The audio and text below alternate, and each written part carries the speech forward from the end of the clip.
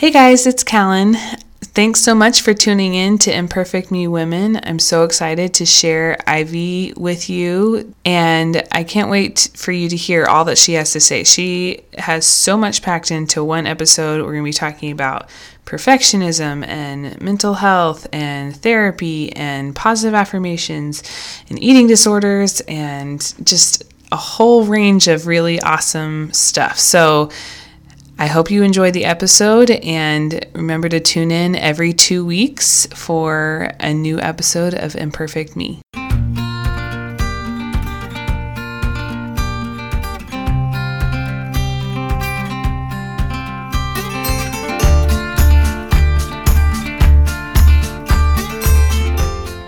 Ivy Watts is a former student athlete who appeared to have it all together, who graduated college with a summa cum laude honors and as a top 30 finalist for the NCAA Women of the Year award. On the inside, struggled daily with anxiety, lack of self-worth, and suicidal thoughts. After leaving an emotionally toxic relationship and finally learning self-love, Ivy is now dedicated to promoting mental wellness and reducing stigma around mental illness by sharing her personal story through her blog, Beautifully Simply You, to empower others to speak their truths, continue to fight for their tomorrow, and know that we are never alone. So after reading that bio, I am just already inspired. So I can't wait to hear more about your story. So why don't you just start wherever you want to start with that and tell us more about you? Yeah, definitely. Thanks for the introduction. I'm super excited. So I was a track athlete my entire life from the ages of 8 to 22. And when I was in college, being a track athlete and really struggling with that had been building up my entire life and not really knowing it was anxiety, and being an African American female, not really talking about mental health in the Black community and always having that fear of talking about the struggles. The anxiety really built up with me in college. And being an athlete, there's so much pressure and expectations to show up and do well, both academically and athletically. And I came in to replace a girl who had just ran 54 seconds in the 400, which was my main goal. And she was a 5-time national champ. And my coach basically told me I came in to replace her. So from day one, I had told myself that I needed to run that time, to run 54 seconds in the 400, or else my entire career would be worthless and I would be a failure. And my entire life, I had always searched for and sought out perfection. I thought that's what I really needed to do. I needed everyone to see me as perfect, and I needed myself to meet my own ideals of perfection. So to me, running that time was perfect, and I was doing everything possible to run that time. But at the end of the day, the anxiety had created such a sense of self-hate within me that whenever I would get to any meet, I continued to tell myself that I couldn't run that time, that I wasn't even worthy of running that time, even despite all of the work I had already put into to accomplish that, and everything that would have told me that I would have accomplished that. I held myself back because of those really negative thoughts. And going through college and struggling a lot with not really knowing who I was, because track really was the main thing that defined me, and really that anxiety taking away from who I could be, and that negative stuff, the statements that I was saying in my head, really holding me back. It was a dark space to be in when I left college, and had told myself from day one that I needed to run that time. And leaving college and not running that time because the anxiety had held me back. And it was really hard for me to walk away from school and recognize that I was really done being a track athlete. I wasn't going to continue on and accomplish some of the dreams I had when I was younger of being an Olympian, and how to really work through that. And it just created this dark space for me because I didn't know who I was without track. And because I had told myself I was going to be a failure, I truly felt that way. And dealing with that regret that continued to bottle up within me that I just wasn't talking about, because again, I just didn't want to be labeled. I was just so terrified. That really did lead me down this path where I didn't want to be on this earth anymore. And I had suicidal thoughts for a very, very long time, and continued to just try to grapple through these things on my own, and being in relationships and surrounding myself with people that were really negative, just because that's kind of what I was feeding myself. So it was just this negative spiral that I continued to put myself through, that really started when I was younger, that, just wasn't talking about, and in college, really just not feeling like I had the the support, even though I did, but not feeling like in the moment I had that support to open up about the struggles. I was saying to myself all these negative things in the blocks and negative things as I'm walking through my everyday life, and not feeling like I Right. had that comfort, especially with just having my teammates say a lot of negative things about it. Really recognizing the stigma just really kept me back and created that fear for me. Yeah. Man, yeah, that would have been so hard to go through, especially since it seems like you felt like you had to kind of hide it. You had to keep it to yourself that whole time.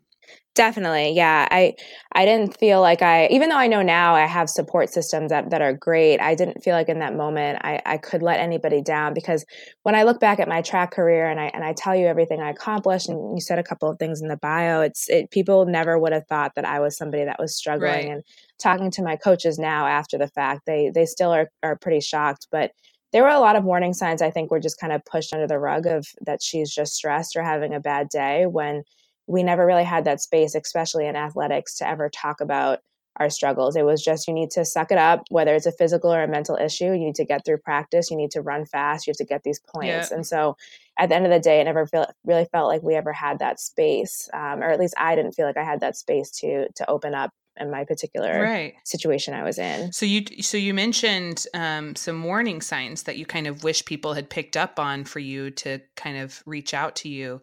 What were some of the warning signs that you, now looking back, you can kind of see you had been exhibiting during that time? Yeah, definitely. I think a big one was because I was seeking perfection so much, I started to struggle with an eating disorder in college, and I think it was pretty noticeable that I had lost a significant amount of weight.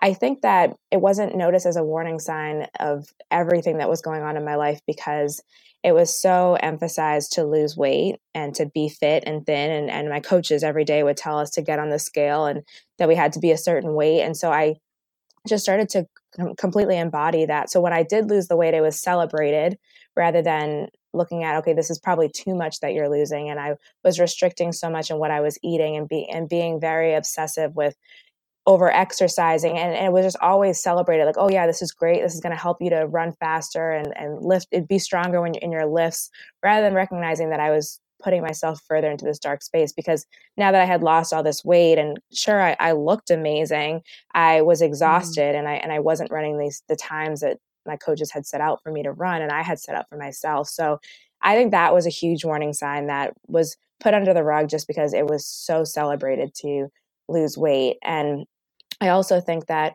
we had opportunities at our goals meetings every Monday to talk about our races and where we could do better.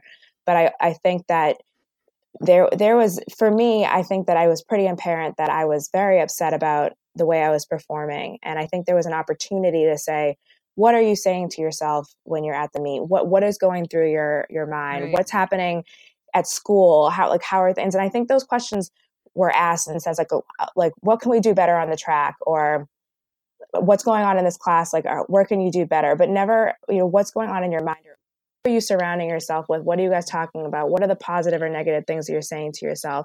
And so I think a lot of it Right. Kind was of that too mental health part of it. right, it was too much on the technical piece rather than getting Right. down and deep. So I think that that's some signs they could have seen that could have helped more in my process.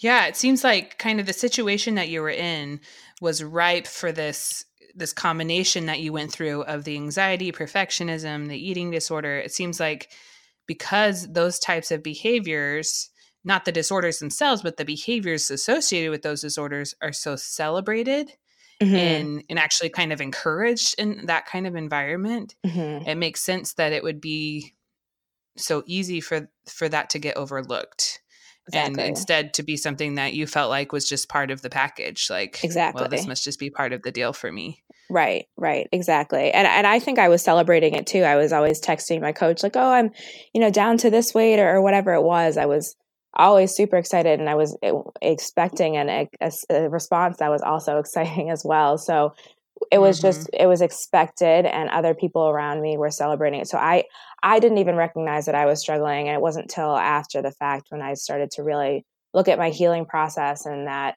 I was struggling with an eating disorder because I was restricting everything that I was eating. I remember my mom asked me once to try a piece of food that she was making, and I completely freaked out because I figured that one piece of food would make me fat, and I couldn't divert anything from the diet that I was on. So it wasn't in my mind that there was a problem, because all I was doing was just chasing that 54 seconds. So I was going to do anything possible to run that time, whether that was not eating a piece of food or waking up super early to do extra workouts.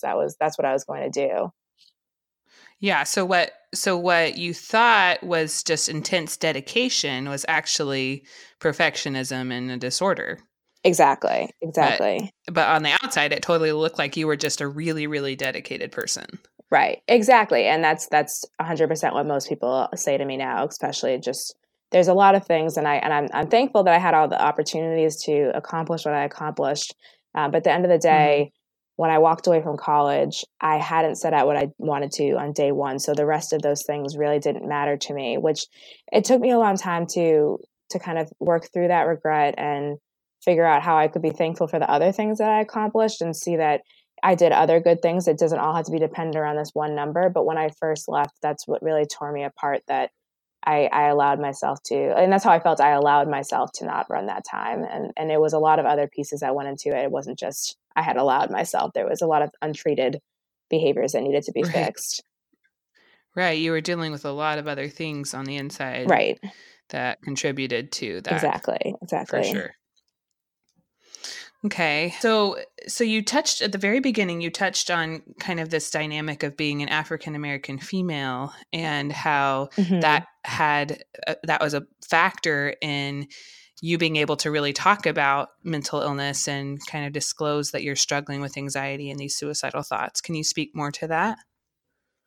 Yeah, definitely. I think growing up, I definitely always never really felt like I fit in with any particular group. I grew up in an entirely white neighborhood, and it was always confusing because when I went to school, I was bullied for not being Black enough, and I just never really knew where I fit in. And it started this also started my desire to be perfect and started to change who I was. But when I got to college and was surrounded by more African American people, and the way they spoke so negatively, and this is when I was really struggling the most, and the way they spoke so negatively about people with mental illness and saying people who take their own lives are weak, and that people are weak and crazy. And just, I remember I was sitting in a car with my teammate who was also Black, and she was talking so negatively about people who were feeling similar things that I was feeling.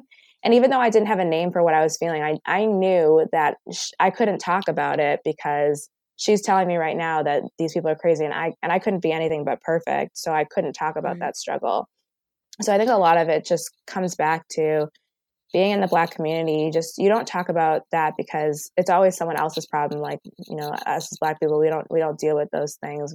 That's for a crazy person, and we have to just figure it out in a different way. You have to just suck it up. You have to be strong. You can pray about it or whatever it might be. But it's never that space where you can talk about it. I'm thankful that I have my mom who's super supportive and now is super great for me. And now that she knows about the struggles that I went through and would have been there for me, I think I just was so terrified that anybody would look at me differently. But I think there's so much in terms of how I grew up with.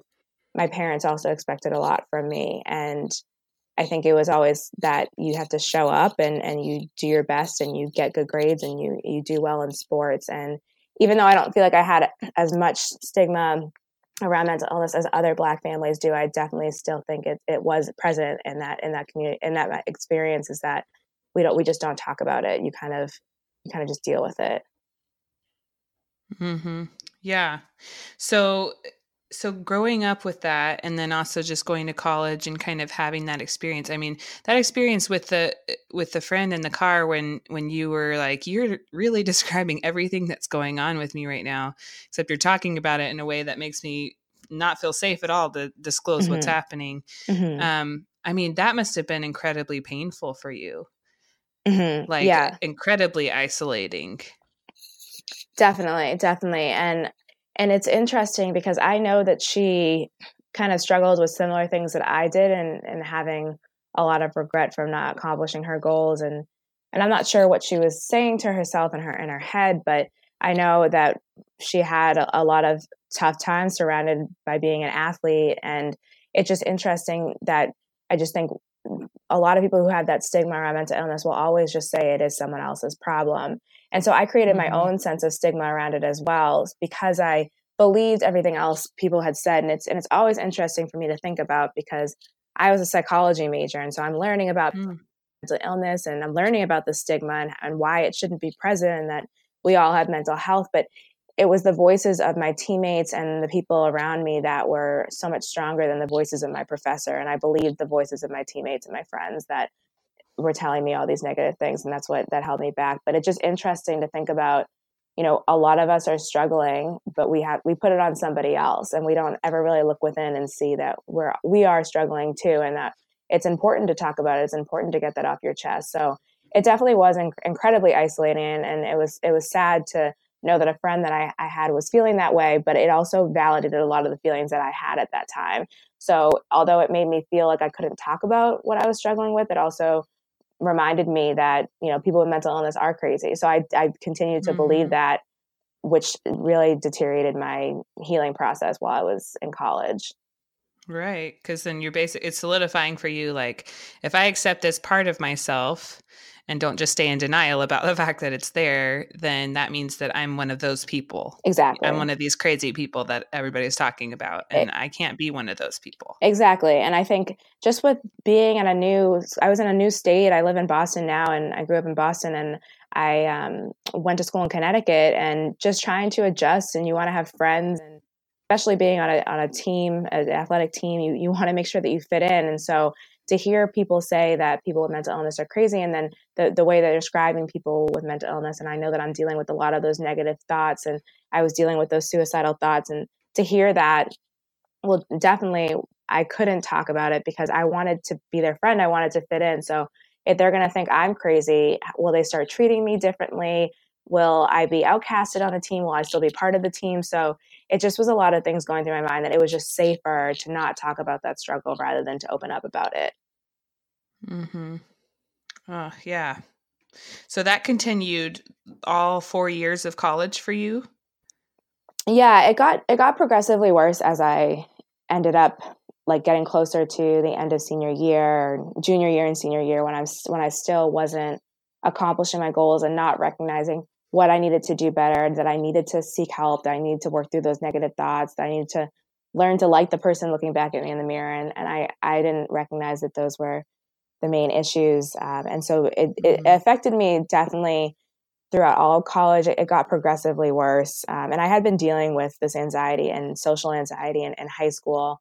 And it just, all the experiences and the added pressure from college with track and just so much expectations and stress, it just continually got worse. And because I wasn't talking about it, it was the worst towards the end of my career, and definitely one of the darkest times once I left school and recognized that I hadn't done what I had wanted to. So speak about that moment. When for you do you feel like was kind of your darkest moment? What did that look like for you, your darkest time? How did you know that was like your low moment? Yeah, I think what my darkest time was when I had been struggling for a long time with this regret. I was also in a really emotionally abusive relationship that really further put me down and made me believe that I was worthless, even though I already felt I was worthless, and it made me believe that even more. And I can remember after dealing with this regret for so long, and then I went for a beach run. I live right near the beach, and I usually love going for these runs, and that day something just felt different. And I can remember just stopping and just crying and just feeling like I didn't want to be on this earth anymore. And that was the first moment I started to struggle with suicidal thoughts. And they were always passive suicidal thoughts, in the sense that I never had a plan of how I was going to take my own life, but I always just wanted the universe to take me away. And I can remember opening up to the person I was dating in that toxic relationship, and immediately being hit with that stigma that I had believed all along about mental illness. And I had believed that talking about my struggles would make me weak. And so in that moment, when I was told that, my thoughts were stupid and therapy was going to be useless for me, because in that moment I said, I was a psychology major. I did learn about therapy. Like, maybe it would be useful for me, because I know this is not a good space for me to be in. It just validated for me that talking about my feelings would shows weakness. And I just continued to really hide in silence. And it really kept me from talking to someone like my mom or my dad, who would have really through that and encouraged me to seek out help. But because I was hit with that stigma, it was definitely something that held me back. And that was definitely the lowest point, because I didn't really know who to turn to. Didn't feel like I could turn to anybody. And I continued to stay in that relationship because of that. I felt like it was just what I deserved. I felt like I deserved to be treated that way, because that's just how I felt. I didn't feel like I was worthy of anything. So that was definitely a very dark space for me to be in. Man, I can't imagine that. You finally get the courage to trust somebody with such a vulnerable and difficult part of yourself, and then it all turns out just like the worst nightmare you had, as far as exactly how somebody would actually respond to that. Exactly. And yeah, so definitely it validated for me. I said, I've been right this whole time. I shouldn't have been talking about it. And so I'm definitely thankful that I was able to see later on that, speaking up about my struggles definitely doesn't show weakness. And it's been one of the best things I did for myself. But in that moment, it definitely was a dark space, and continuing to be for a long while, like a good couple of months before I started to figure out what I was really wanting in this world, and how I was going to get there. And I knew that I wasn't going to get there in that space. So having to walk away and figure out the next steps in my life. Yeah. So let's go there. Can you speak to that kind of how your journey of how you got out of this space? How did you get out of the darkness and this stigma that you talk about? Yeah, definitely. So the first thing I had to do was to walk away from that really toxic relationship. And I always say that I had to walk away from 2 toxic relationships, not just with an external person, but with myself, because I was just so toxic to myself. I was telling myself all these negative things. I couldn't look at myself in the mirror. I absolutely hated myself, and I was full of regret. And I wanted to figure out what else was available in this life. I wanted to figure out what my identity was outside of track, and if I was capable or worthy of anything in this world. So I started therapy, and not necessarily reluctantly, but I was terrified. I had just a casual conversation with a friend, and she was telling me that she was in therapy, she was struggling, and it was useful for her. And it just came up very casually in conversation. And that was the push that I needed, because she also looked like she had it all together. If I had told anybody about my friend, nobody would think that she was struggling. And that's how I felt about myself when I started to look inward, is that most people probably don't see that I'm struggling, especially my parents, who know me very well. They've never really asked those questions. So this was really the breakthrough I needed. And so I started to look up therapists in my area. And it was super, super terrifying to go and speak to her, and not really having any expectations, not really knowing if it was going to be useful for me, but just really walking in there and being open about what I had been struggling with and the dark thoughts I had been having, and leaving the first day and not really feeling like I made any progress, because we talked about very surface level questions about what was your childhood like. And I didn't really feel like, I was like, okay, this didn't really do what I wanted it to, but I knew that I needed to make a change in my life. And so it's like anything that you do, you have to be diligent about doing the work. And so I continued to go back every week, and I continued to have those tough conversations and to work through that, and to figure out a lot about the relationship I was in, and my relationship with being an athlete, and just working through all of that regret and trying to replace it with something more positive. And so I'm really thankful for therapy, and I'm really thankful for affirmations, because I really didn't like anything about myself, and doing affirmations and telling myself things about me that other people had said they liked about me or loved about me, and learning why they said those things, what really made me kind, or what made me a hard worker, and things I hadn't believed before. I didn't think I was worthy of that recognition. Why are people saying those things about me? And once I could start to see the why behind some of those statements, I started to believe them, and I started to actually like those qualities about myself. So it was me being intentional about waking up every morning and looking in the mirror and telling myself that I loved myself and I was beautiful, and writing down things I was grateful for, and writing down things that I loved about myself, even if I didn't believe them, but just doing the work to learn to believe them was really beneficial for me to start to see the beauty within my life. And therapy was a really great push for me to do that.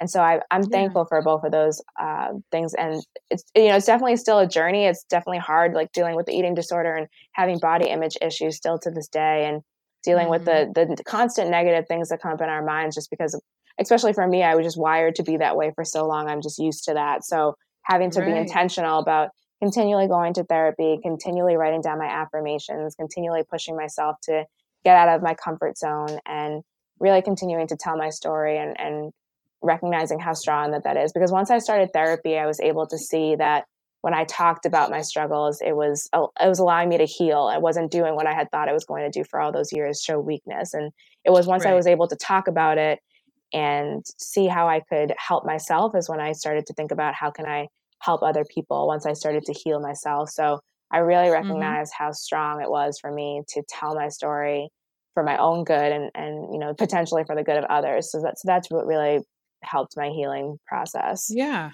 Yeah. Oh man, I feel like you spoke to so many awesome things there.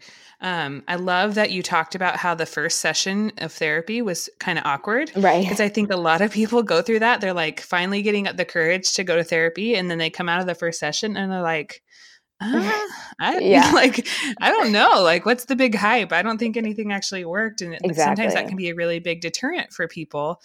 But like you Exactly. said, sometimes, I mean, the therapist is just kind of getting context and just trying to gather information about like who is this person, and then a lot of times the second or third session is when you start really diving into things, and you Right. start to see, okay, I'm getting the process now. I'm starting to see where this is going. Exactly, exactly. And it's almost like dating. You go out on a first date and Right. you're just asking like those very surface level questions, and you don't really know. And then you continue moving forward, and then you might make a connection or you don't. And I think it's also Right. something important to know about therapy. I got lucky that my therapist and I, after that first session of, the awkwardness, we did make the connection, and do really value our connection to this day.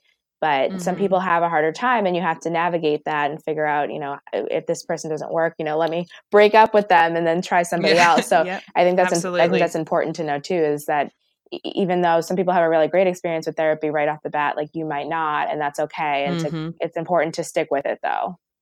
Yep. Yeah, there are some therapists that people go to and they'll love, and they'll say go to this therapist to their friends, but then the friend could go to the exact same therapist Right. and just not have that connection. Right. You're exactly right about that. It's very important to shop around and find somebody that you really can trust and be comfortable with.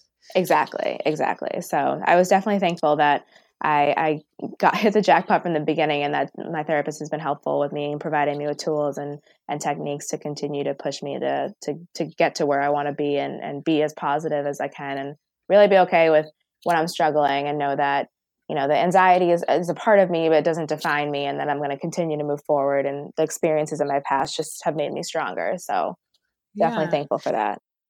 I love that you kind of spoke to how even though you've been to therapy and you've done all this really hard work for yourself, that there are still things that you struggle with Mhm. today. Mhm. Like it's not the interesting. I think a lot of people think with therapy that you go and there's a certain number of sessions. A lot of times when I get clients that call me, they're like, how long is this going to take?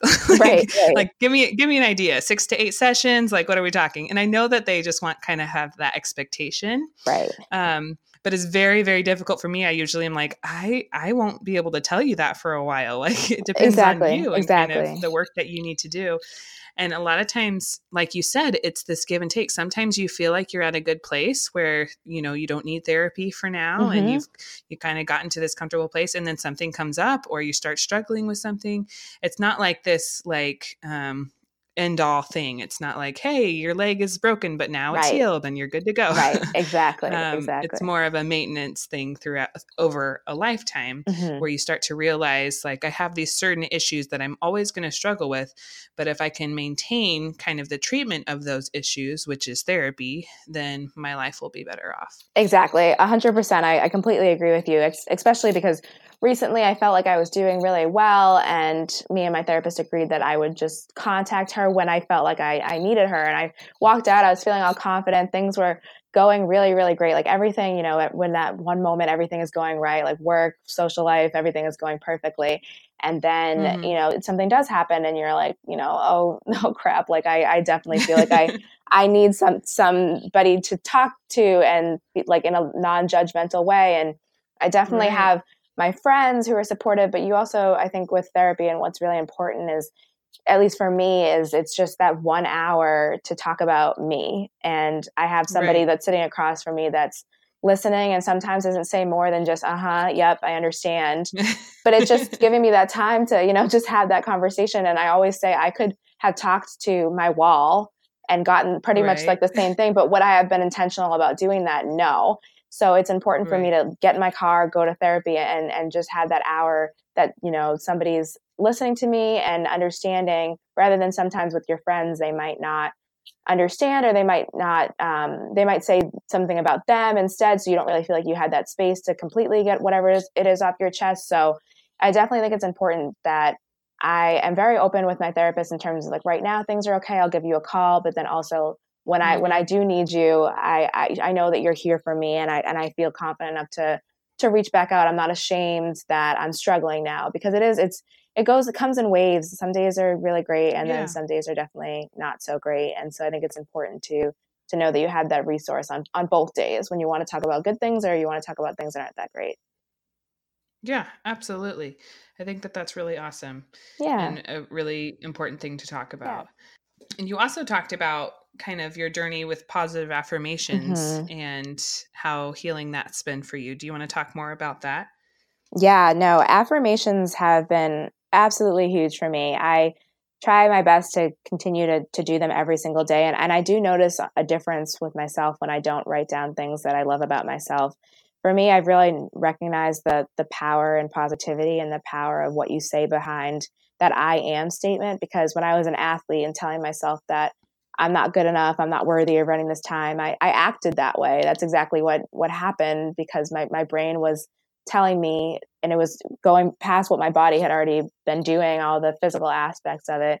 I was telling myself in my brain that I wasn't good enough. So that's how I acted. And so now it's important for me to really know the power of that positivity, and to write down those statements, especially when I'm struggling, to write down that I am beautiful, that I am good enough, that I'm worthy of everything in this world. And even just those those 3 small statements, they definitely make a difference in my mood. And it doesn't change the entire problem, but it just makes me feel a little bit better about myself and know that I can get through whatever I've gotten through. So it's important for me to kind of just take a step back, write down something positive about myself. And it does make me feel a little bit better, because a lot of times I can blame myself for things that I don't really need to blame myself for. So just kind of taking that step back. And it was a really long journey with affirmations. It wasn't something that I did and I wrote down and I believed. It took me a long time to start to even believe them in the smallest sense. And I think it was a good 8 month to a year process. And it sounds kind of long, but I think I was just for so long, like 90% of my life, just being so negative with myself, that it took a while, and being diligent about doing it every single day. And of course, I'm human, like there's days I miss, but being, just definitely, I noticed a difference on those days, and just being diligent and intentional about writing down those positive things has been super monumental in changing my mindset about who I am and what I bring to this world. Yeah. Yeah. I love that so much. I'm a big fan of positive affirmation. How did you talked about how you came to those, and I was just wondering, for anybody that's listening that might want to know more about how to find the affirmations that are going to speak to them, what was that process like for you? Yeah, I honestly had no idea when I started. I remember I woke up in the morning one day just really sick and tired of being sick and tired, and I just looked in the mirror and I said to myself, the first thing that came to my mind that I thought might help, and I said to myself, Ivy, I love you and you're beautiful. And I literally got nauseous when I said that, because I didn't believe it at all. And so it was really just kind of figuring out what worked well for me. Like I used to write down 3 positive things about my day, but that didn't really work for me at that moment. And it was because I was still looking at something external rather than looking at like, what can I like about myself? And so then I just had to start writing down. I just wrote down a prompt. I wrote down, I love myself because, and I would just start writing down different qualities that other people had said about me. And I think it's different for everybody. I recently ran a self-love workshop, and I did the same thing. I wrote down on a card for people, I wrote down, I love myself because, and they had to fill out the rest of the prompt. And, somebody said that this doesn't necessarily work well for me. I don't think in this way. I would probably say that I am a hard worker. I don't necessarily love myself because I'm a hard worker. And I said, well, no, that's definitely understandable. I think everyone's process is different, and you learn as you go of what affirmations work well for you. And if it's just saying I am worthy or I am a hard worker, then If that makes you feel good about yourself, then that's awesome. For me, that works well for me too, but I really like to see that I love myself because for so long it was I hate myself because, and something negative. So that's what really worked well for me. And it wasn't necessarily from a prompt or anything. I'm sure I saw things on social media over the years that had positive statements, and I'm sure my brain kind of just spun off from there. But it was really just what I thought I needed in that moment was what can I learn to like about myself? And then it turned into what can I learn to love about myself? So I think to anybody who's listening, definitely just being patient with yourself is so key, and trying to figure out what's the best way for me to practice self-care, to practice self-love, and to really just be who I am and to be okay with that, and know that we all have a bunch of flaws, but I'm going to learn to love myself through it. Yeah. Yeah. I love that. So it seems like for you, the journey was kind of at first very difficult to believe, but just kind of trying things on. It was almost like you were trying this outfit on of like, can I be this person who loves herself? Can I do that? Is that a possibility? And at first it didn't seem like much, but the more you tried that outfit on, the better it fit. And the better you realize, oh, this is really part of me and I can really believe this. Exactly. And I love that you said that like it took you a while to find exactly how that phrase spoke to you best, and that's going to be different for every person, because I think that's very true as well. So just kind of experimenting with it, being patient with the process. And Pinterest has a wealth of positive affirmations. That's so true. Yeah.